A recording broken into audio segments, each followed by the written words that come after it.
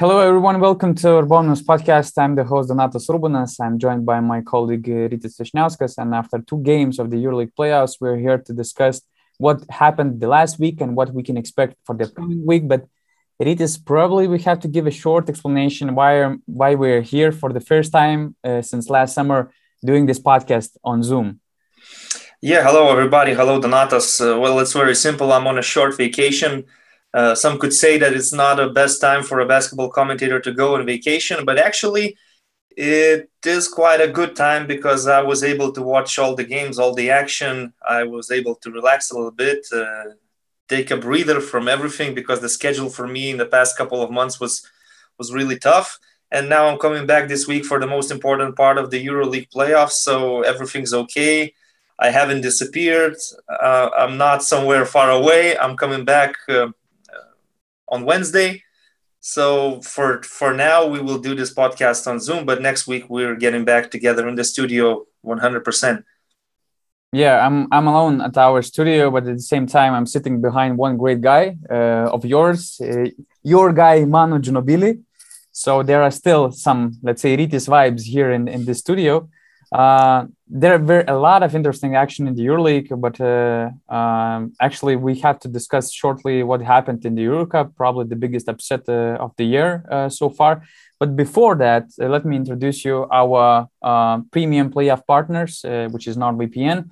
They offer the fastest, safest, and probably most convenient VPN services. And actually, last week I had at least two situations where I faced two situations where it really helped me. First of all, with a different VPN, you can buy some services way cheaper. For example, I give you the price of EuroLeague TV package, which in Lithuania, the monthly offer is something around 13.5 euros. If you use the VPN from India, you can buy the EuroLeague subscription for 1 month only for 6.5 euros. So it's a great deal. And with this special promo code or bonus, you can get a very good offer for NordVPN services. You can type it down, nordvpn.com/bonus, and you will get this offer. Also, I was traveling to Barcelona last week for the playoffs against Bayern Munich, and there were a lot of different situations where I had to use the Wi-Fi, whether it was the airport, some cafeterias, restaurants, or whatsoever. There's some random Wi-Fi connections. And when you're using some random Wi-Fi, some safety helps. And NordVPN helps to save you from hackers, potential Trojans, or whatsoever, which you sometimes can get caught using the random Wi-Fis. So that's only a few of great features that NordVPN offering. And let's move on to Serbia, where Partizan lost EuroCup 8 finals game after the overtime in front of 20,000 people, and actually they lost the game they already had in their pocket. It was really hard to watch that game because at the same time we have other EuroCup games, including Lietkabelis, my hometown team, playing against Virtus, which was, let's say, competitive game for Lietkabelis, and also we had this Real Madrid and Maccabi game, so it was tough to be between all these games. But I watched the very ending of that game, at least the end of the regulation, and there were so many storylines behind Zeljko's return to Partizan. 30 years ago he became the head coach of Partizan, and as a rookie head coach he won the EuroLeague. And he started this great era of Partizan. 30 years later, he's coming back. He's building this new project to make it to the EuroLeague. And he losing such an important game in a single game elimination round in front of this full gym, and losing the way which goes opposite what Zeljko is known for. It was a terrible ending because they had like 10 ways to finish the game and to win that game. And I think that it all started with Avramovic missing the open dunk with a little bit more than 1 minute to play at the end of regulation. And instead of +7, they were +5, but still they had this +5 with 20 seconds to play. All these crazy Bursa's three-pointers started. Then Avramovic also missed one important free throw. Yamadar got this offensive foul, and John Holland made this game-tying three-pointer. Overtime was a tragedy for Partizan. I mean, there were a lot of crazy scenarios, but what happened after the game, basically everybody was discussing the EuroCup format, and I wanted to hear you. Do you think that is it fair? I mean, my question is not this. I mean, a lot of people were complaining that this format is not fair for big teams, and they said that you're playing full regular season of 18 games, and then you're just playing single game elimination round starting from the eight finals. And a lot of people think that it's not fair, and especially when Partizan lost. I mean, all this discussion came on Twitter. What do you think about this format, and how do you look at the situation in general? Well, we were talking about this from the very beginning that it doesn't matter which seed you take in the regular season, the format is really tricky and it doesn't favor the big teams. It's basically a format for underdogs to make their stories. And I don't understand why all the fuss is starting right now. You knew from the beginning that this is the format you're facing. You knew that you might feel injustice, but I'm not a fan of it for sure. It's a sudden death scenario, and a sudden death is exciting in let's say national team tournaments that happen in the summer when you're playing a Eurobasket or Olympic Games. It's a short tournament where one game decides everything. Usually it's the quarterfinal that is the most important one before you enter the medal stage.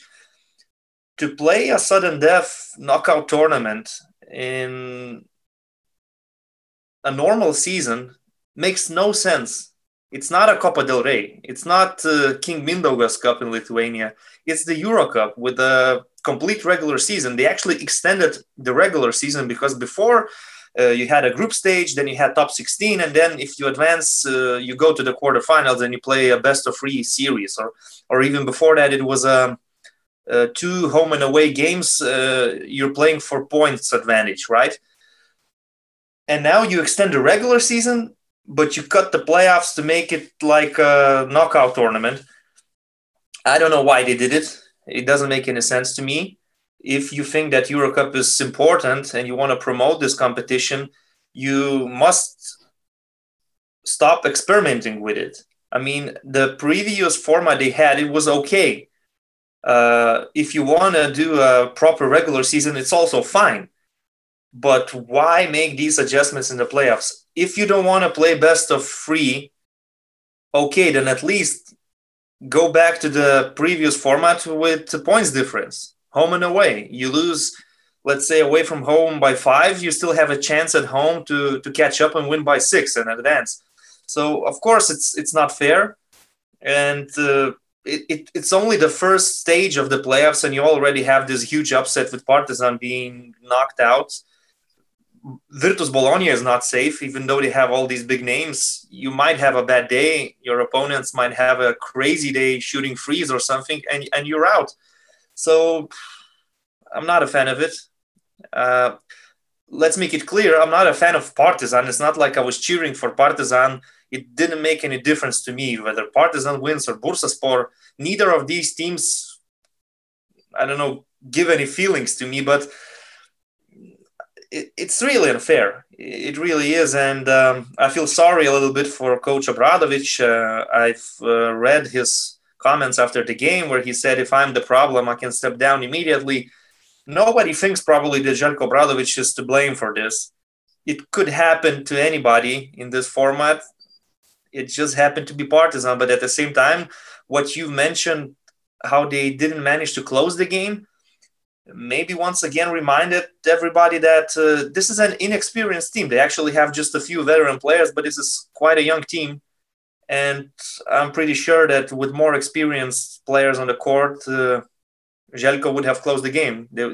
They would advance. But it is what it is. Right now, they're obviously going to focus on the ABA League and their big rivalry with Zvezda. We'll see how that goes. But EuroCup is a failure because they were one of the big favorites, obviously. Yeah, thank God that probably they will get the EuroLeague wildcard because of the Russian team situation. Because in a normal situation, we have Monaco advancing to the playoffs, which means that only the Eurocup champions go straight to the EuroLeague. And then in that case, there was only way for Partizan to make the EuroLeague by winning ABA League. And by far, they weren't as good as Crvena Zvezda in my eyes. And with like month and a half to go, I don't believe that Zeljko would make this team the ABA League champions team from what we see this year. And there are two things. Yeah, I kind of feel bad for Partizan, but at the same time, I think that I cannot say they didn't deserve to win the Euro Cup, but at the same time, I just think that, their season was going this way that they're going to fail to win the Euro Cup. What I want to say that their game didn't convince me this year at all. They were far worse team than Zvezda if we compare, Partizan to the EuroLeague club. In the Euro Cup, they were not consistent. They were losing games in Panevėžys against Lietkabelis by a big margin.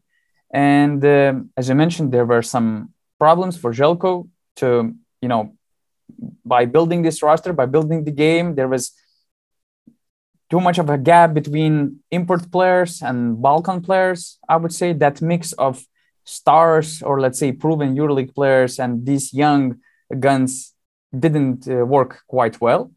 And at the same time, as I was repeating all season long, they had problems with floor general, and in the decisive moments of the game where we need some, cold heads. In the decisive moments, we saw Avramovic doing crazy things. We saw Jan Madar making this offensive foul, and it all started from here. I just think that it's kind of unfair, but at the same time, rules were equal for everybody. And the most important thing is that Partizan, they didn't have any injuries which could have impacted this game. They didn't have any COVID outbreak. They had all the roster set, so that was their job to prove on the court that they were a better team. And they failed a lot. So from the Eurocup standpoint, from the EuroLeague standpoint, I'm not so sure if the regular format of playoff series is the case for the Eurocup, because I think that nobody cares about Eurocup in general. There are only few power houses who are intriguing to watch. So I think that Eurocup tried to find ways to make this tournament more exciting. Single game elimination stage, it kind of brings some exciting, making these playoffs like a do or die game. And it's like, it's like the G League of the NBA, they have to do something different. They have to put some interesting stuff to make it relevant. At the same time, we see EuroLeague making the schedule of their playoffs matching with the Eurocup playoffs, and it's impossible to watch all these great teams like Virtus, Partizan playing at the same time. Then we have Maccabi Real. Before, I think that it was Olympiacos and Monaco, the game one. So at the same time, it seems like they were trying to make this tournament more exciting, but at the same time, they're mixing it up with the EuroLeague. So nobody except from Partizan fans watched their game probably, or nobody except from Virtus fans watched their game. And, Eurocup fans, it's the whole, it's very strange combination of things. But at the same time, I kind of understand Eurocup trying to make this format more exciting and putting all these regular season games just because to add some games for teams to make some money from ticketing, or let's say just to have European tournament from October to April, not like killing their international competition season since January, for example. I don't know. I don't think that this format belongs in club competitions. Let's leave it for the national teams in the summer, or the domestic cups that but are then we being have to played make a in case the of the middle of the Final season. Four, right? We have to make the case Oh, for the Final Four as I've well. made a case numerous times, but the Final Four is kind of a different, because there's a long way to go, and to me, the quarterfinals in the EuroLeague is the most exciting time. It's more exciting to me than the Final Four itself, because if you Yeah. make it to the Final Four, you have a chance. But here you're starting from the 8 finals already with this sudden death. And let's not only focus on Partizan. This is one story, but there is another team, Barcelona. Catalan team. Juventud Badalona. They lost control of the game in the fourth quarter. They lost to Ulm. Ulm is a good team with a great coach, and nothing against them. But Juventud, throughout the regular season in Spain and also in the Euro Cup, seemed like one of the most consistent teams at this level. And I don't think they deserve to finish the season just because they had one bad quarter, the fourth quarter, where they lost control. They should have a chance to at least play a second leg to try and make up for the points difference. If Juventud would have advanced, we would see Juventud Virtus. It could be a good series, but it was never meant to happen. So I don't know. I don't know how they are going to approach the Euro Cup next year. I don't know which clubs will compete in the Euro Cup next year. But to me, it seems year after year that actually the EuroLeague does not care about this second competition. And sometimes you start thinking, what's the point? What's the purpose of playing in the Euro Cup? And eventually, I see a scenario with EuroLeague being the most elite competition and the second one being the FIBA Champions League, because the Euro Cup is right now somewhere in between, and it seems irrelevant, honestly. Maybe. I don't have anything to add. I mean, all their actions show that they don't really care about the Euro Cup. And I heard that there were a lot of discussions inside the organization. If they really need the Euro Cup, maybe they should get rid of it. At the same time, Euro Cup was kind of was a field for the EuroLeague to check who is the, let's say, closest to that stage of the EuroLeague basketball. And we saw all these projects like Virtus Bologna, now Partizan, some other teams. Valencia is always in the mix, and some other teams were kind of getting prepared for that level. So EuroCup was a nice platform to see how ready are all of these teams. But yeah, at the same time, if they're making this tournament more exciting, because yeah, from the owner's perspective, I hate this format. You're investing so much money to make it to the EuroLeague, and you're losing 8 finals to Bursaspor or to any other team, Ulm. I mean, these are very nice organizations. I like what they did this Euro Cup season, but these are not EuroLeague ready organizations, to be honest. But at the same time, you know, you're making some excitement, some fun, some unexpected things to happen, but nobody watches these games. It doesn't make it more exciting to me. I don't think it affects the TV viewership. I don't think it attracts more audience to watch those games. Also, because of those reasons that you've mentioned. So I don't know who wins from this. The underdogs, maybe, but is this your primary focus? To make everybody happy, to make it an equal opportunity league or something? Let's be real. European basketball is based on budgets. It is what it is. It's not the NBA. You don't. So maybe there's only one way, you know, to make it more equal, not to have all these only high budget teams in the final stages of the tournament, but making this unpredictable elimination round. Let's say. But then get rid of the regular season. Why play 18 games then? Why to get them to give them a chance to make some money from tickets, or let's say to have them give them what to do. I would love to see how much money these clubs made throughout the season. I think that they made some peanuts. Money. Partizan probably made some money. Okay, Partizan is different, but for most clubs it's peanuts. They're not making anything. I mean, Lietkabel had a decent run in Europe. Did they make any money? I don't think so. I don't think so.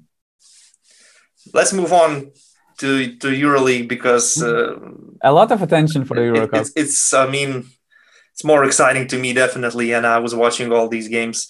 It's a good thing that I was on vacation actually, because if I'm working, I have to focus on one game, and the other one I can only watch afterwards, maybe on tape delay.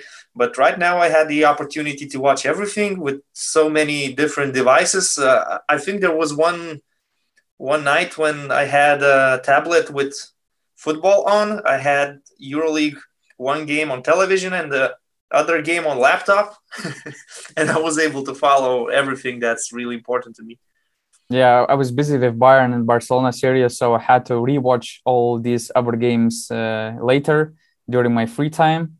I actually had a big flight delay back home, coming back home from Barcelona through Milan to Vilnius. But it happened during the same time Olympiacos was playing Monaco game 2, so I wasn't disappointed with that delay at all because I had the chance to watch the full game. Anyway, before we start with the playoffs and the first two games of the playoffs, I just wanted to give a short shout out to Olympiacos fans because they were only ones who made this real playoff atmosphere, packing up Peace and Friendship Stadium, creating unbelievable atmosphere, which in my eyes, it kind of impacted Monaco in game 1 because they looked miserable. They didn't look themselves. And, I'm saying this because I was in Barca and I had a cultural shock watching like 3 hours or 2 hours before the tip-off of Barcelona-Bayern series. I was so surprised watching a group of Lithuanian fans buying tickets in the arena because I was like thinking, guys, this is the playoffs. I mean, game 1, the best regular season team is playing. There's no way that there are still some tickets left. I was dead wrong. I mean, there were so many tickets left. They could choose from the best seats to the poorest seats, let's say. And then I saw these, tweets about Milan having 6,000 people before the tip-off. It was even worse. So I kind of, coming from Lithuania, felt that cultural shock. Later, the next day, I was the single journalist before Barca's media availability. There was a Barca TV reporter on stand as well, but none of these Catalonian journalists came to the pre-game press conference. So, it reminded me very well what it's like to be a basketball geek in a football country. This whole playoff situation reminds you where basketball stands in Europe, actually. And you've mentioned the game in Milan, so let's focus a little bit more about that. Then we will continue talking about basketball, Monaco and Olympiacos first of all. But what happened in Milan? It was the very first game of the EuroLeague playoffs. Actually, was the opener. The planning for this was terrible, as bad as it gets. They planned the game at 7 p.m. in Milan. You know how big is Milan. You know how life goes in Milan. And the arena is outside the city. Yeah, Mediolanum Forum is somewhere on the suburbs. So a lot of people that could go to the game didn't manage to because of the time. Some people in Milan finish work at 7 p.m. or even later. It's impossible to make it to the game under these circumstances, but that's just one part of the problem. The other part of the problem, on the same day, it was Tuesday, in Milan, there was Derby della Madonnina. Inter Milan playing AC Milan in the Italian Cup semifinal. This was the most important event in the city on Tuesday. The focus was on San Siro Stadium, not on Mediolanum Forum. It's terrible planning. Why choose this date and why choose this time? You could start your playoffs with somebody else, with Barca Bayern being the opener or Olympiacos Monaco or whatever. Because when you're planning a big sporting event, first thing you must do is check if there are other even bigger sporting events happening in the city on that day. Because sometimes even in Lithuania, we have problems. In Lithuania, basketball is bigger than football. And when you have like Ryto Žalgiris playing on the same day when Vilniaus Žalgiris is playing a football game, the football fans are not happy because they could at least have more people in the stadium, if not for basketball. So you need to adjust because something bigger is happening. And I mean, come on, you cannot compete with Inter Milan against AC Milan. So there was no surprise that the Mediolanum Forum was half empty. I mean, once again, I don't know who's to blame for it, the EuroLeague or somebody else, the clubs themselves, but it was just bad planning. Yeah, there are a lot of different. I mean, making the playoff schedule is a really complicated thing. Because, for example, there are so many exceptions, such as, for example, Maccabi, when they're playing home, I think there's some rule, tradition, some religion thing that Maccabi cannot play on Fridays, for example. So once again, When Maccabi is playing at home, you must adjust these games on Tuesday and on Thursday, for example. And it's one of these examples. But at the same time, as you mentioned, I mean, there were better ways how to fix this schedule, I believe. Why did you have to start with Milan and Efes? Why? You knew from a long time ago that the second leg of the Italian Cup semifinal will be played in San Siro. You had time to prepare. You had time to look after all these things and make a decision. Why Milan and Efes cannot start on Wednesday? Just throw the other pair to start everything on Tuesday. But when you make decisions like this, don't be surprised that there are only 6,000 people in the arena. I don't have any explanation for Palau Blaugrana why it was like this, because during the regular season, actually, after all the COVID restrictions were lifted, in Palau, in some games, there was a very good atmosphere. And the most recent El Clasico, for example, was really hot, and I don't know why they didn't go to the playoffs that much. The thing is that the atmosphere was really great because Palau Blaugrana, it was the first time I visited Palau when the team was winning, when Barca was winning. Because before I was following Žalgiris, and usually Žalgiris was even better team at the time. They were coached by Šaras, and Barca was struggling, so the crowd wasn't very inspiring. This time, even though it wasn't packed, even though they didn't have sold out, and they had something around 6,000 people coming, although the capacity of the arena is 7.5, something like that. The atmosphere was great, I would say, because it's a small gym with very good acoustics, if it's a right word, for fans and for them chanting. It's one of the best arenas because it's small, the roof is pretty low, so it's a very, very strange environment, but at the same time, it really gets hot very quickly, and it gets very loud out there. So I cannot say that the atmosphere was bad, but I just want to say that the gym wasn't full, which is a bit weird because maybe that was the last time Barca fans saw their team competing in the EuroLeague, because maybe they will finish the series in Munich either way, and they won't see them on Game 5 or whatsoever this year. But then, you know what? Yeah. I'm sorry to interrupt you. I have an idea how to actually make things even more miserable from EuroLeague's point of view. Let's imagine that Maccabi wins both games at home and you have a Game 5 in Madrid.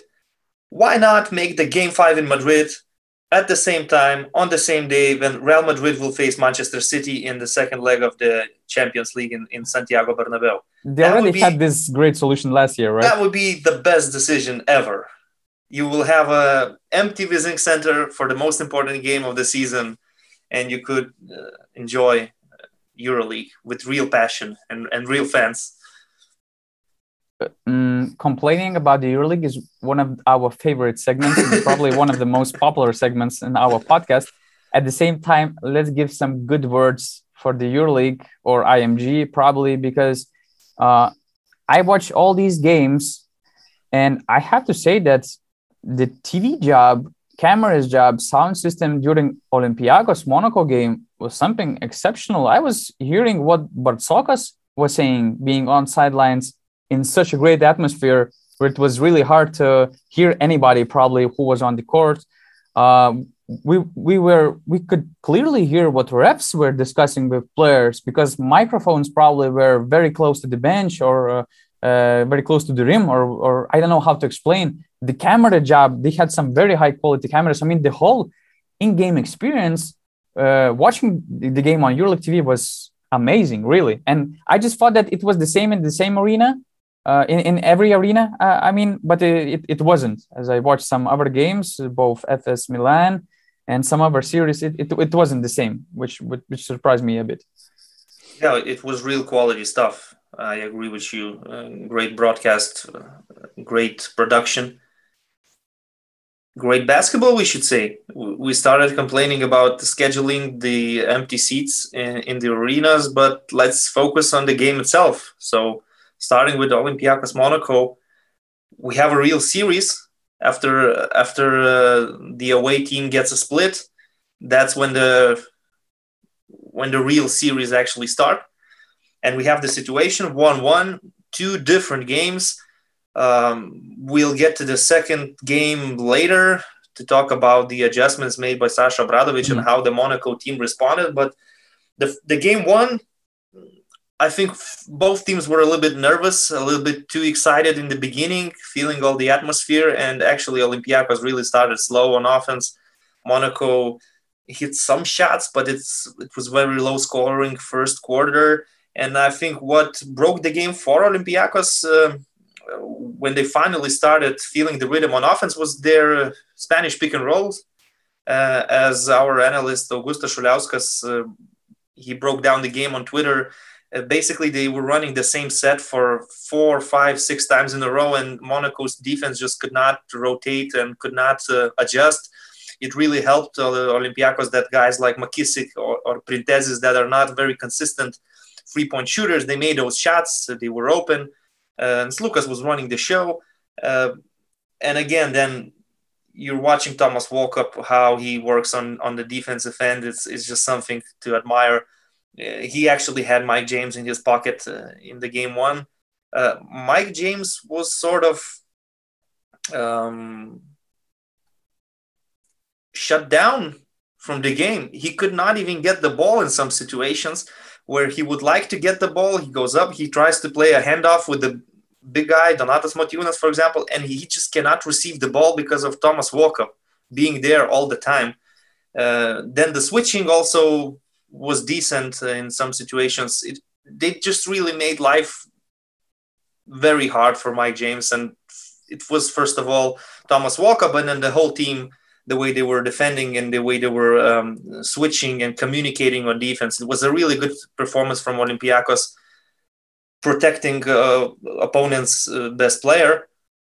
Yeah, and kudos to Walkup. I mean, not only he was super good defensively, making Mike James, as I said, he was shut down, but he was very confident as well on the offensive end, making a couple of three-pointers. That crazy dunk, posterizing Mike James was something, and that gave a lot of confidence, not only for himself, but for the whole team. Well, most of the time playing very good defense gives you extra energy on offense and gives you extra confidence. You saw Walkup hitting a spot-up shot. In the regular season, his shooting percentages were really low.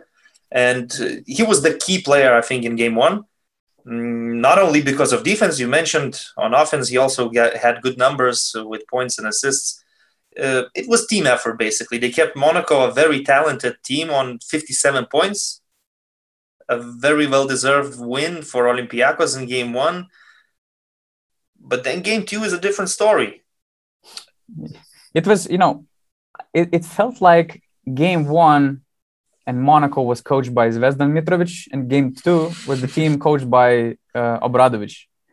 Because watching the game one, I saw heavy ISO related basketball, super inefficient Mike James and Bacon. They were, I think, 4 of 14, also made 7 turnovers. Other players were not involved at all. There were zero effort in defense, terrible body language. I remember that even Mike James was complaining to his teammates because they were not giving him the ball, although he was not doing anything good with that ball in his hands. So it was really bad look of Monaco team. But from what I heard before the game two, there were some tactical adjustments that Obradovic made, and it was once again really well broke down by our colleague Augusto Shuliauskas. You can follow him, by the way, him on Twitter, August04.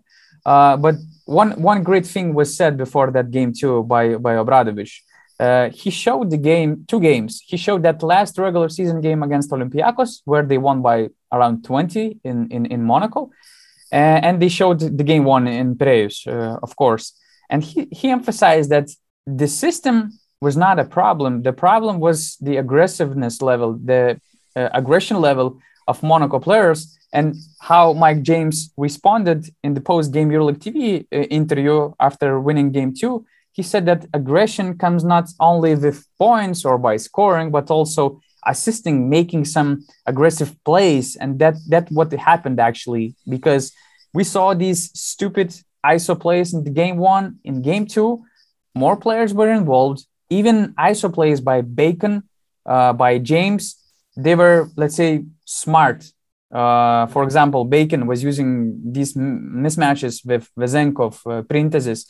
Then Mike James, okay, he made a lot of tough shots, but at the same time, when he turns on, he can make all these shots. And the usage, I mean, they were using mismatches way clever when it happened in game one. And you could see that it was a way different Monaco team when in game one. Well, in game one, the only one that actually seemed fighting was Will Thomas. But in game two, everybody on the team started really fighting for each other and giving something extra. But you know what? After the first quarter, again, you thought it's just the same game, and we're moving on to another blowout victory for Olympiacos.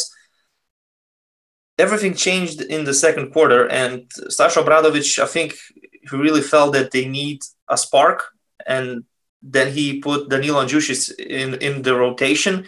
Andjušić was out of rotation for quite a while. He was barely playing, actually, in the end of the regular season, even though he was healthy, he was prepared. He was only getting a few minutes on the court.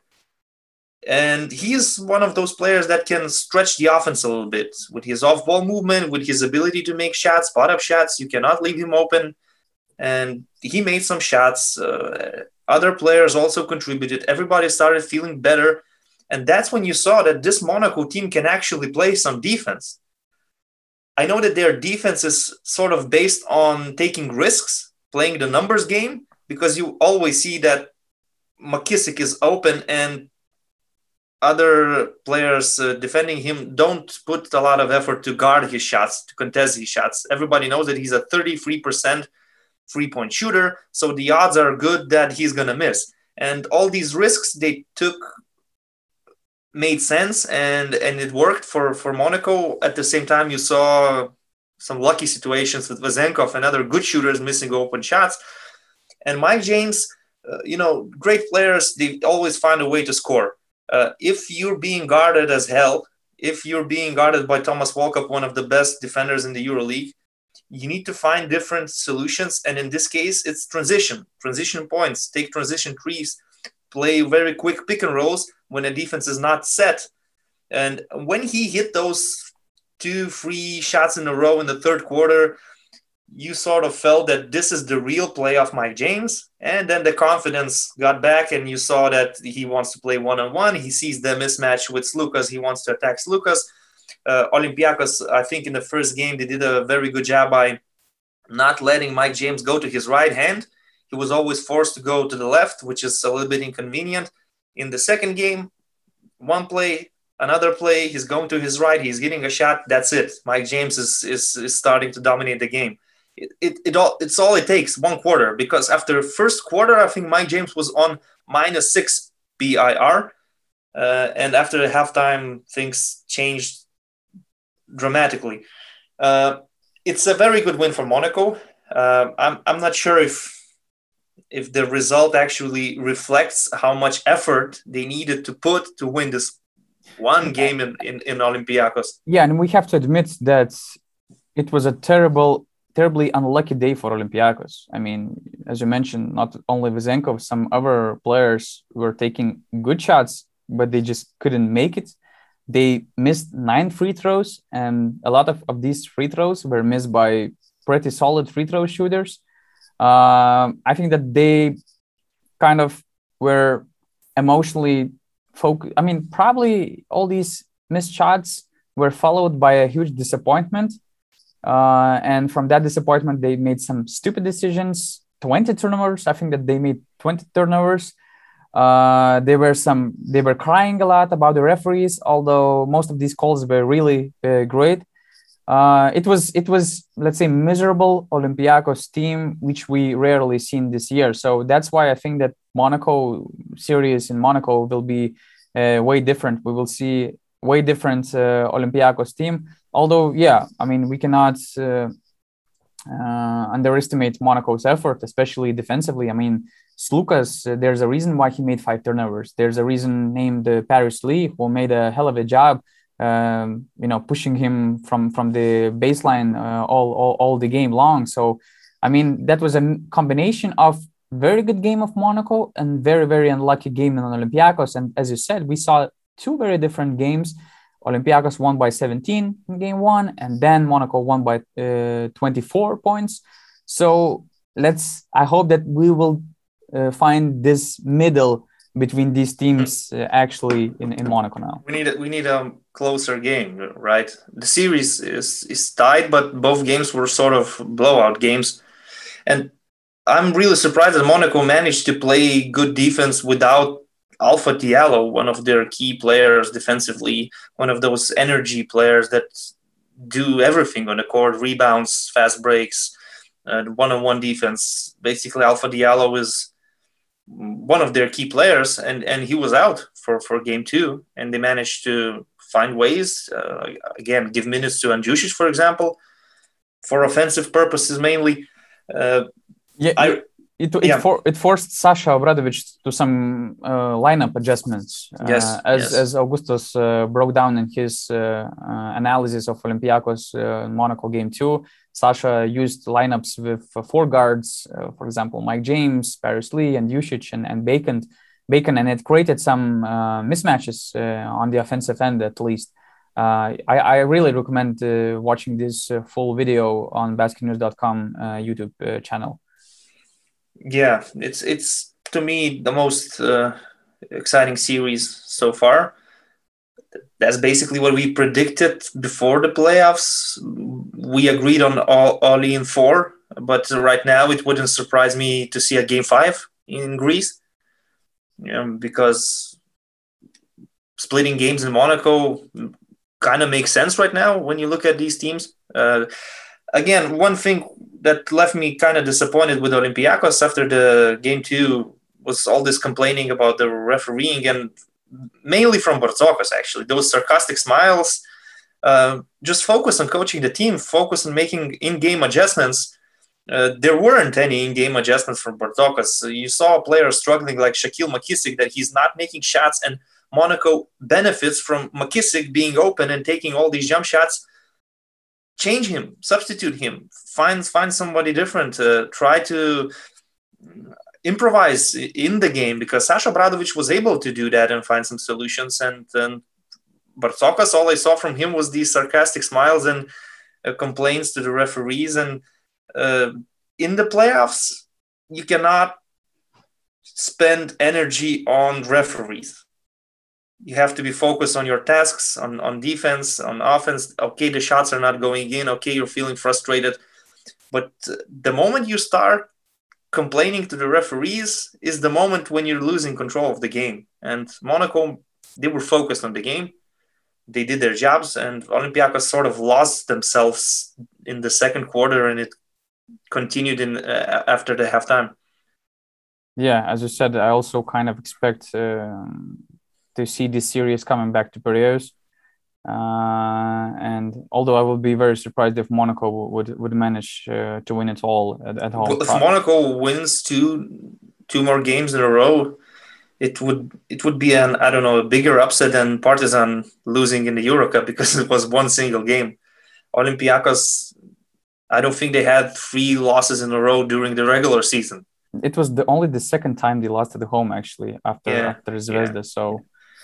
Yeah. So looking forward to the second part of the series. But now let's talk about Milan.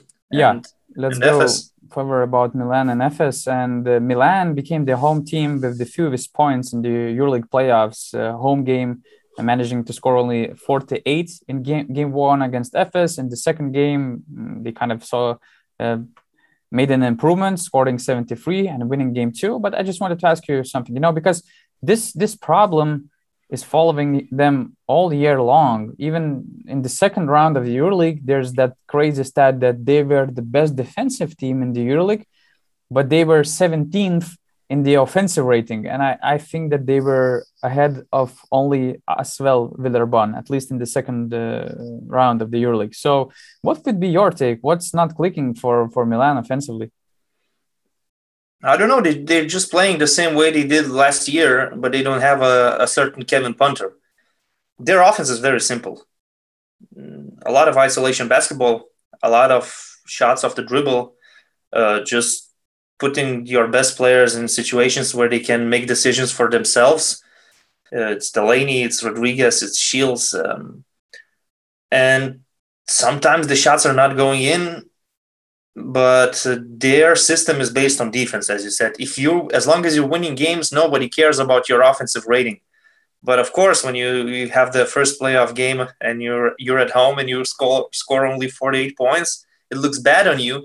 Not only because of your stats, let's say, but also because before the series, what people were saying, it's offense versus defense. Like FS is a offensive-minded team that looks very poor on defense this season, and Olympia is completely different. Very good defensively, elite defensive team, struggling on offense. But again, Anadolu Efes only allowed 48 points. And it's not like they did some miracles on defense. They just sort of were more aggressive than in regular season games, and it was enough. Milan, they were just missing shots. They were missing a lot of shots. But like Olympiacos, they had very good shot selection in most cases. But when your offense is based on isolation and making shots off the dribble, sometimes you will have those nights when they are not going in. You don't have Kyrie Irvings and Jason Tatum's on your roster. I mean, they're good players, but they're not superstar players.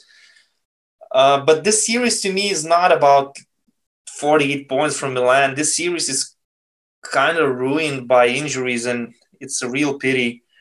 I know we're talking right now and it's 1-1, and you're trying to think that anything can still happen. But Milan already entered this series without Dinos Mitoglou, after we know what happened with him, without Gigi Datome, who is injured. And then in game one, you're already losing. And in the end of the game, Nicola Melli, one of your key players, almost an irreplaceable player, gets injured, and he's out for the series.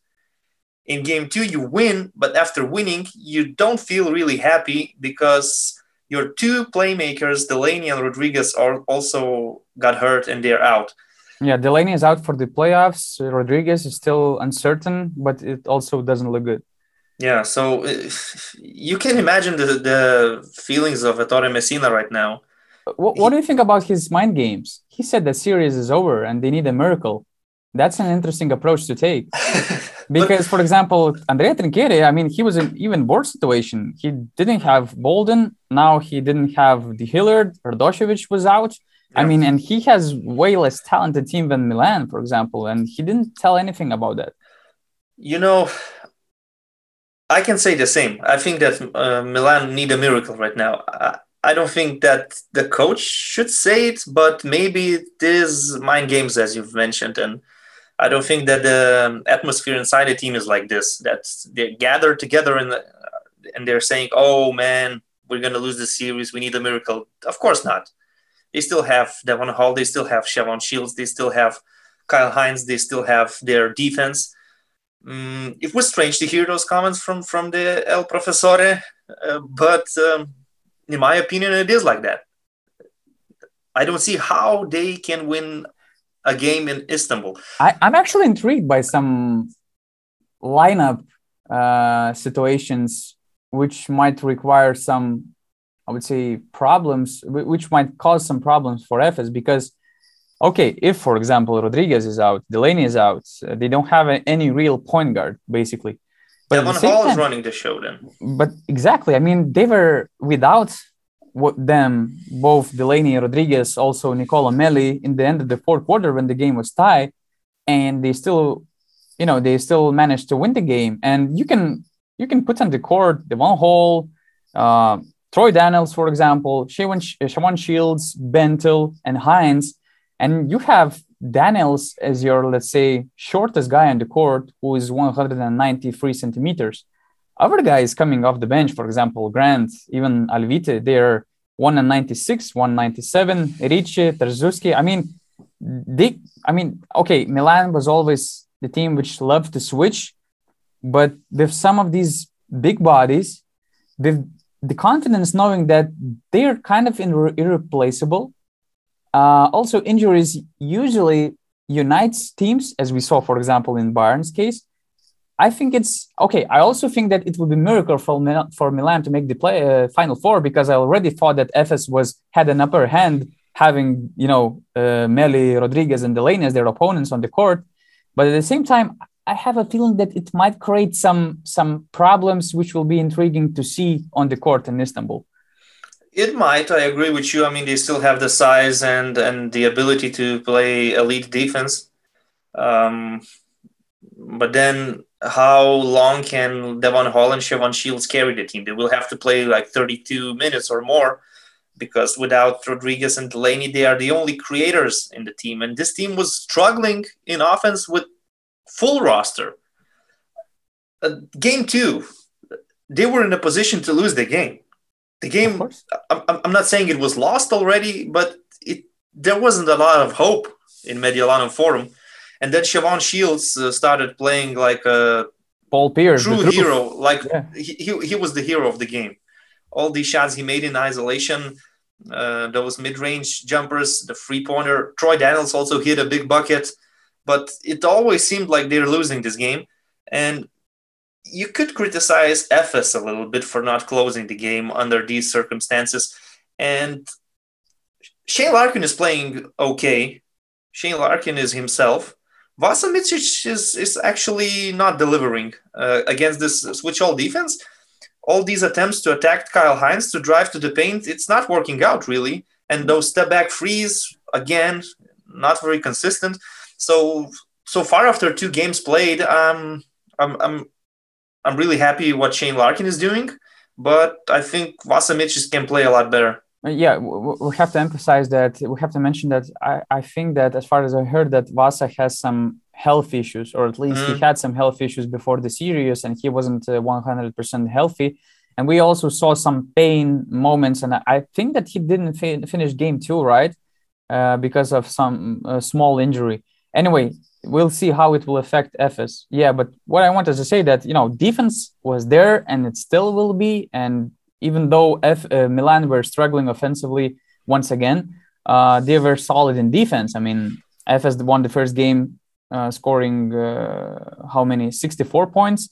In the second game, they scored 66. That's a very low scoring game for such a talented team like FS. So defensively, I don't see a lot of problems for Milan, even without these 3 players. The main question is offense, but at the same time, as you said, they rely a lot on individual talent. So probably it won't be sexy offense with Siobhan Shields playmaking the ball or Devon Hall playmaking the ball. But when you have shooters around like Troy Daniels, Devon Hall, when you have Siobhan Shields playing one-on-one, driving to the basket, and drawing the double team, when you have Ben Bentil, I mean, that could work out kind of for Milan. Well, the target is to win 1 game. We Exactly. know that. All they need to win 1 game to return series to Milan.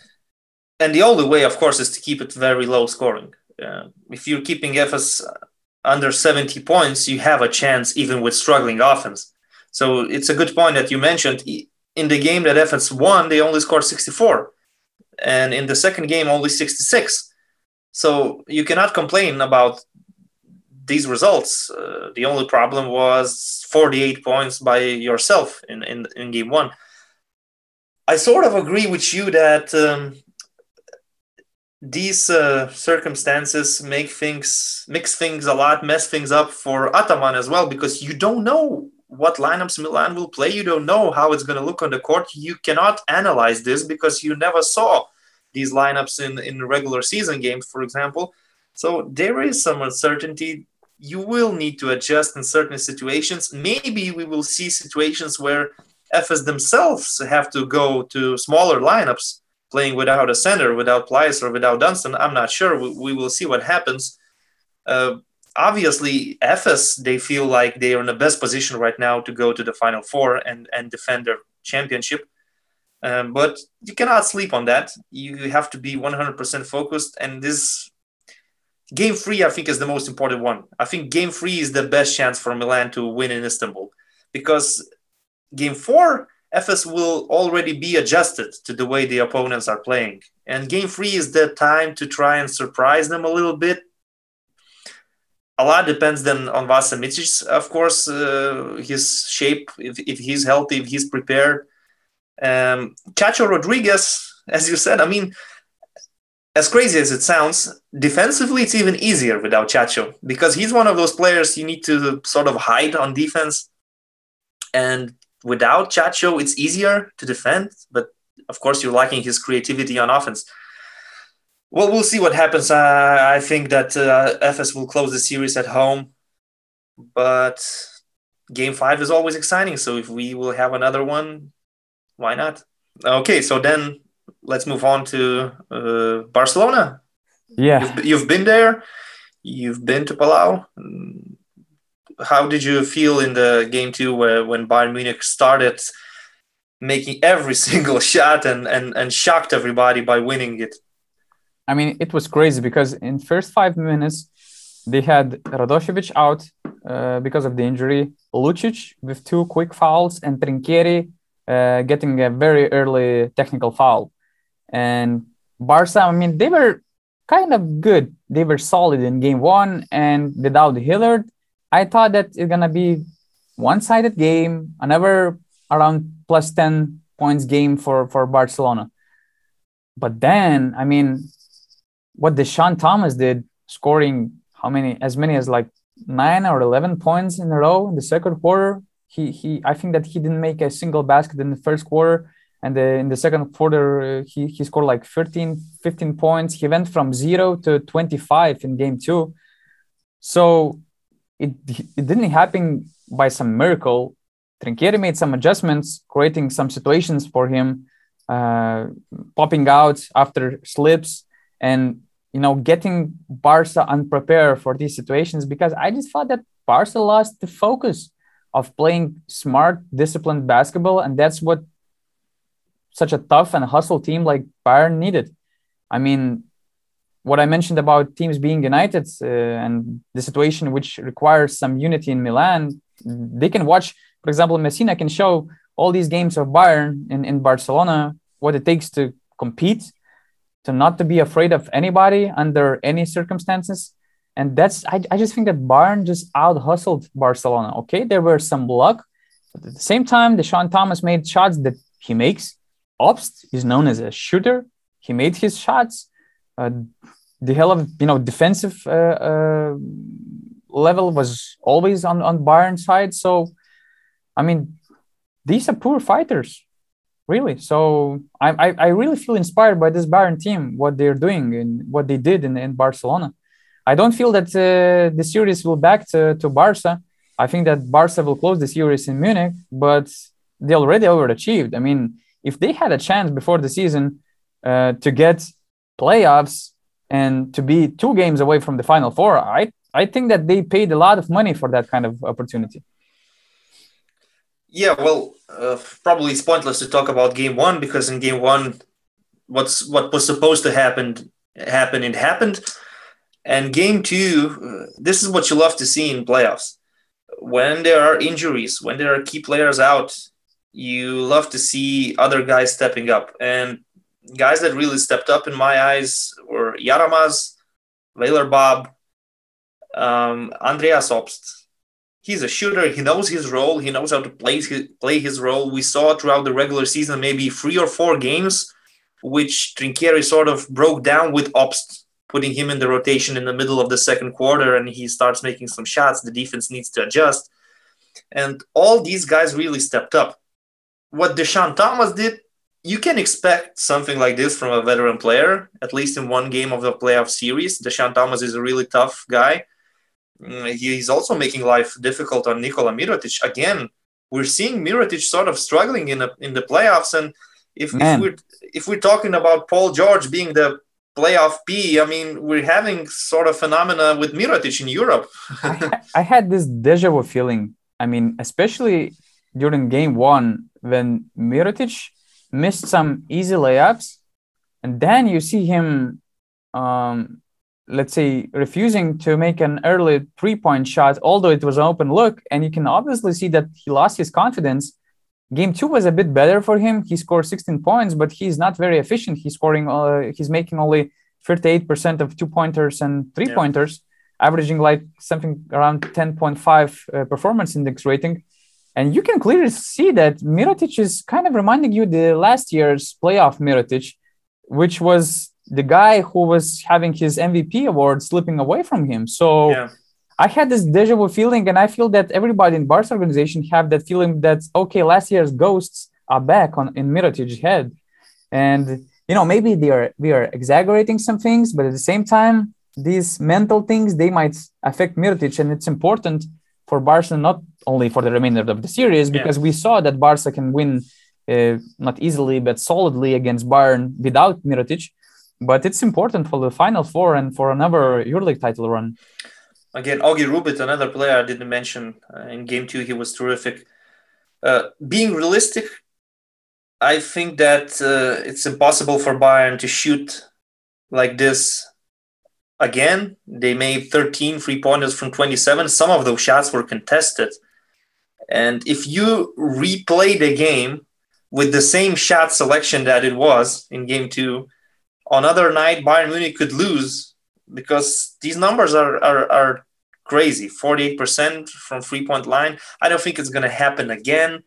And it's difficult to imagine Bayern Munich finding something even more extra than it was in game two with all these injuries they're facing without Hilliard, without Walden.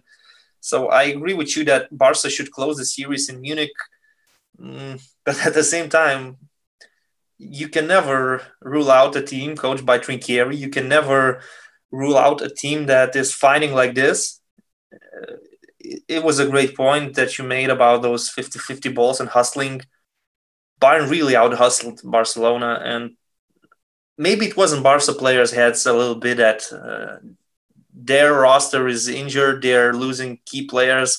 It should be an easy win for us. We should go to Munich winning 2-0, knowing that the third game should be the last one, and we're sweeping Bayern Munich and focusing on our bigger goals for the season. But it was sort of a wake-up call. I think when Barca players lost this game, you saw the reactions from Sharas. It was a wake-up call, and I couldn't imagine this scenario happening again. I can bet money that in game three, you will see Brandon Davis diving for the ball. You will see the other guys also doing the same.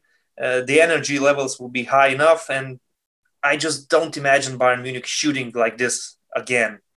It was, I mean, they overachieved.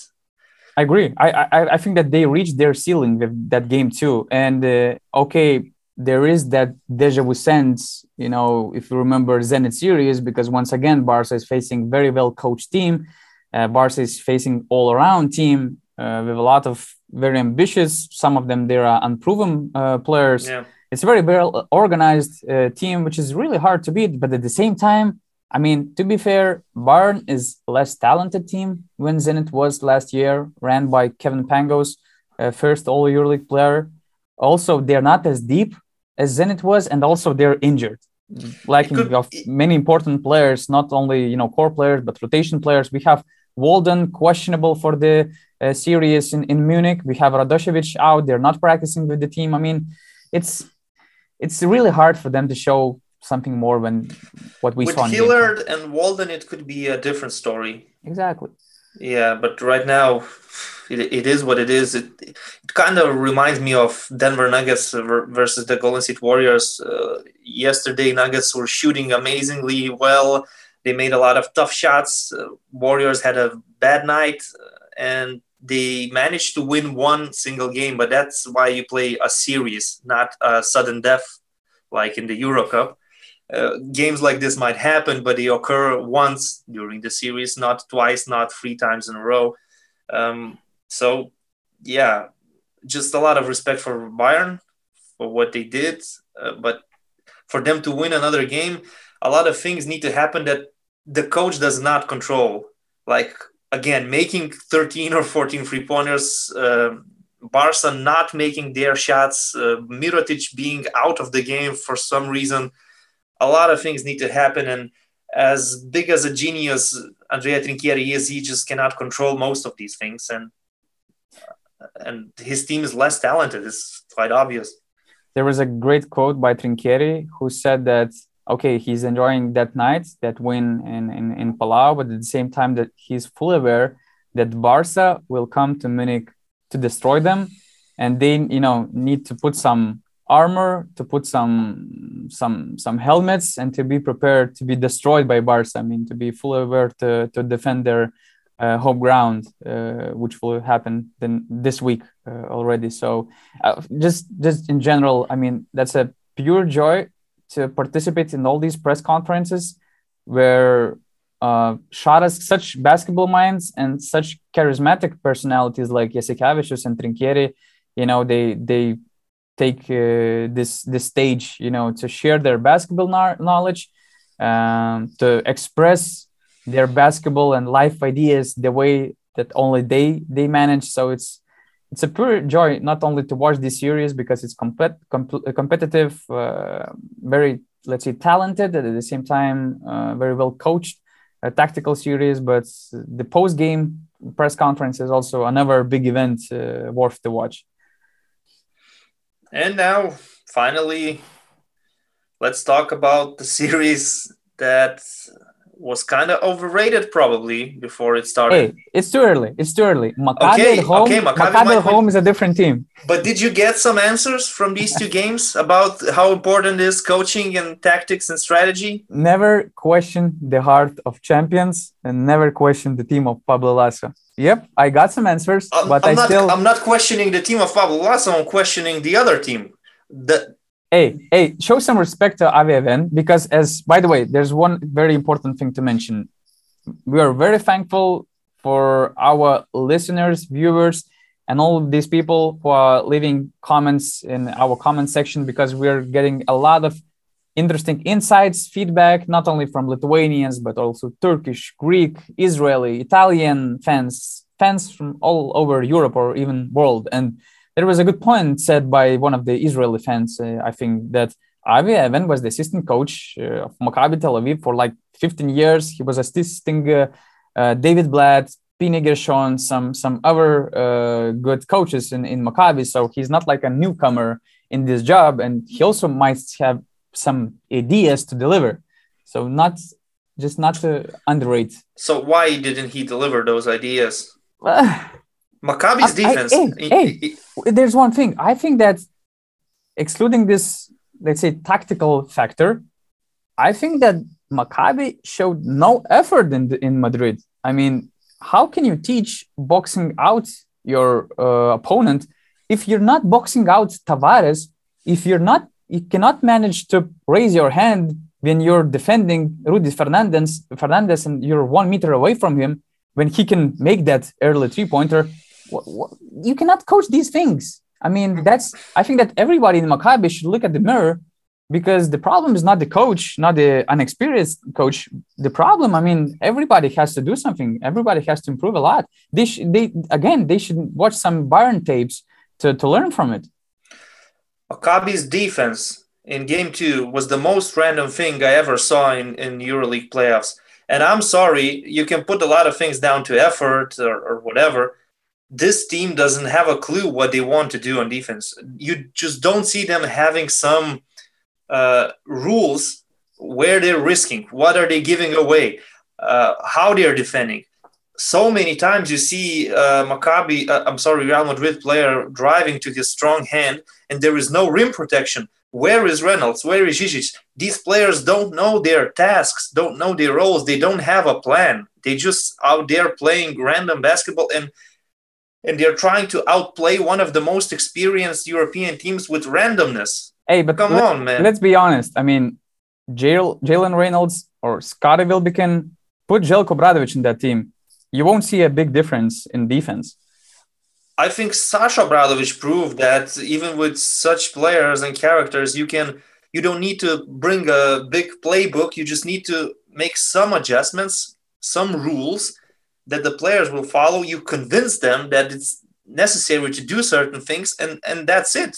Other than that, you can play from your talent. You can use your best abilities on offense. I mean, okay, game 1 was not as terrible as the second, but in game 1 also, you see Fabian Cozer driving to his left hand once, twice, 3 times, 4 times, basically doing whatever he wants.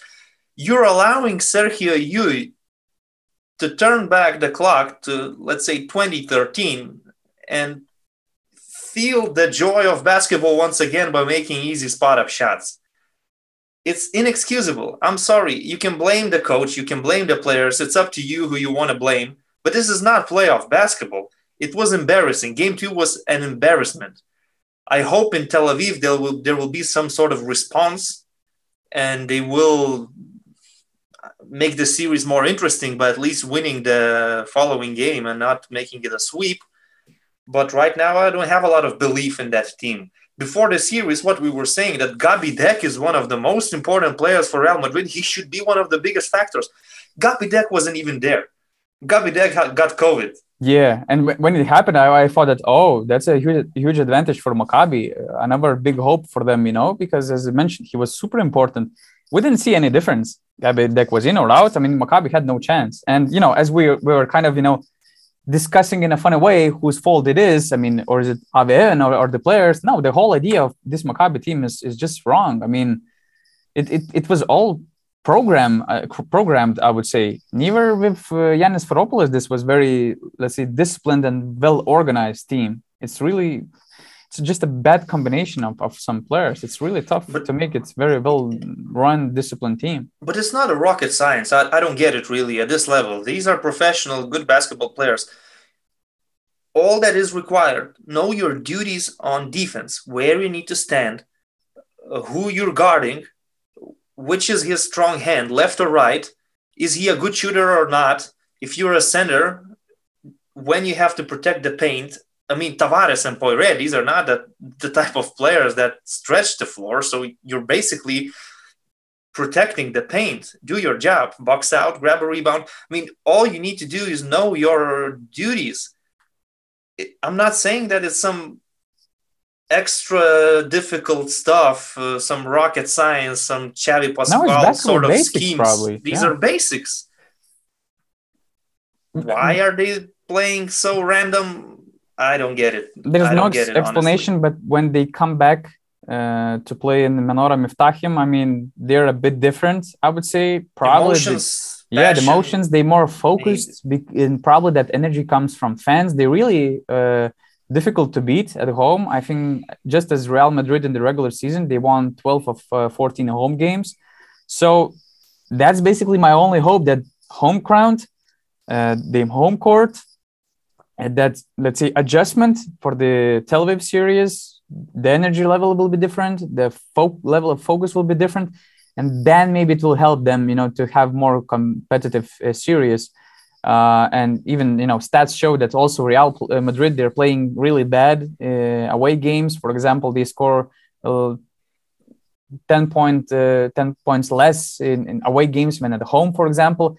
Maccabi, there's a huge difference. They're +9 playing at home. So that's our only hope. But we're talking not about some, logical things which we can kind of measure. We are talking about mentality. And every time we're talking about mentality, it's, something out of players' hands. So you're kind of not sure what you can expect in this series.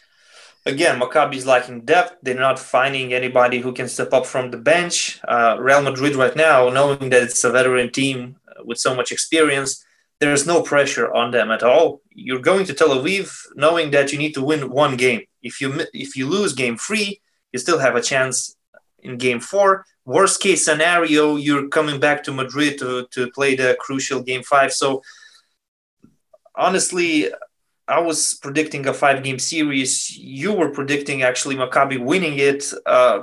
Right now, a 5-game series looks like something really, really far away. We will see. Maybe they'll find ways to surprise me. But I'm just talking about defense and simple things that need to be done. Yeah. If Monaco players can do those things, I don't see any reason or excuse why Maccabi's players cannot do the same. Yeah, and there's a few things to emphasize as well. For example, starting from defensive issues, Real Madrid, I think that they made 15 3-pointers per game in Madrid, which is a terrible number, and it comes from the lack of the discipline of Maccabi defense. Also, what was destroying Maccabi was offensive rebounds by Real Madrid. I mean, there was a situation where they got 3 consecutive offensive rebounds and the whole possession took 50 seconds or something. And I think that they had 6 offensive rebounds in the second quarter, and they were terribly out rebounded by Madrid. And this thing also kills them, not only because Real Madrid has second chance opportunities, which they converted very well. I think that they scored 35 points in game 2 in the first quarter.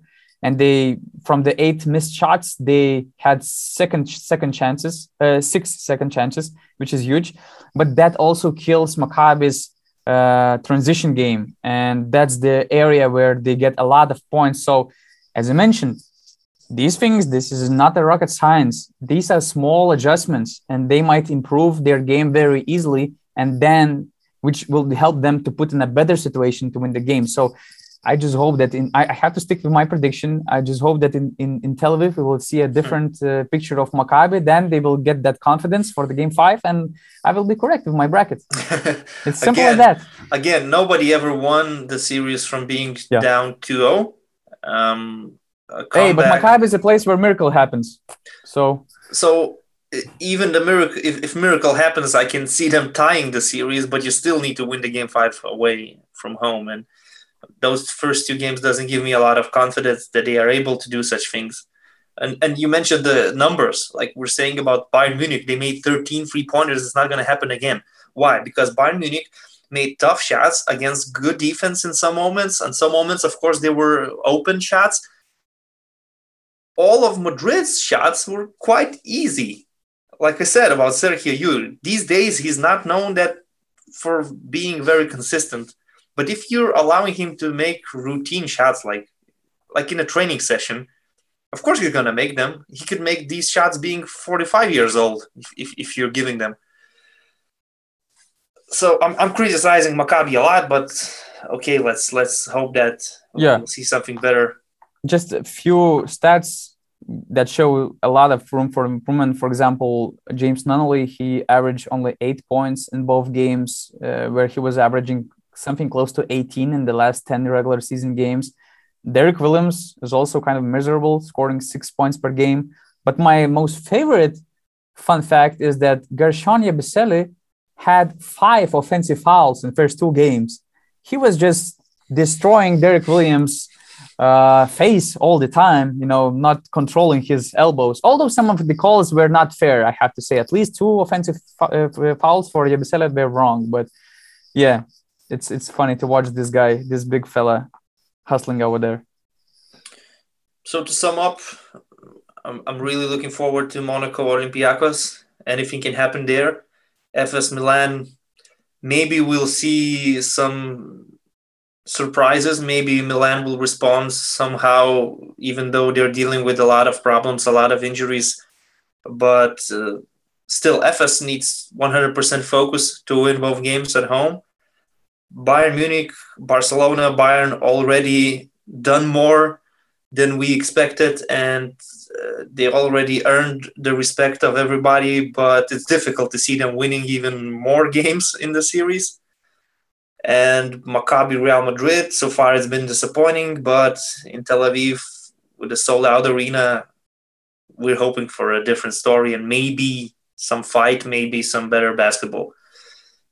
Yeah, a lot of interesting things to happen this week. My only suggestion is to follow us on basketnews.com, because once again, this week we'll have our crew members on board in every game. I'm coming to Munich tomorrow. All the other guys will cover games in Tel Aviv, Monaco, and Istanbul. So a lot of material on both basketnews.com website and our YouTube channel. Thanks a lot, Rytis, for joining me. For having a short break during your time off from at least commentating basketball. But next week, I'm waiting you here with Manu here as well. Yeah, next week I'm coming back. Maybe we will be talking about the final 4 teams already. I hope not. But maybe, yes, I'm hoping also that we'll have at least one game 5 in the quarterfinals. One way or another, let's meet next Monday, and thank you for your time today.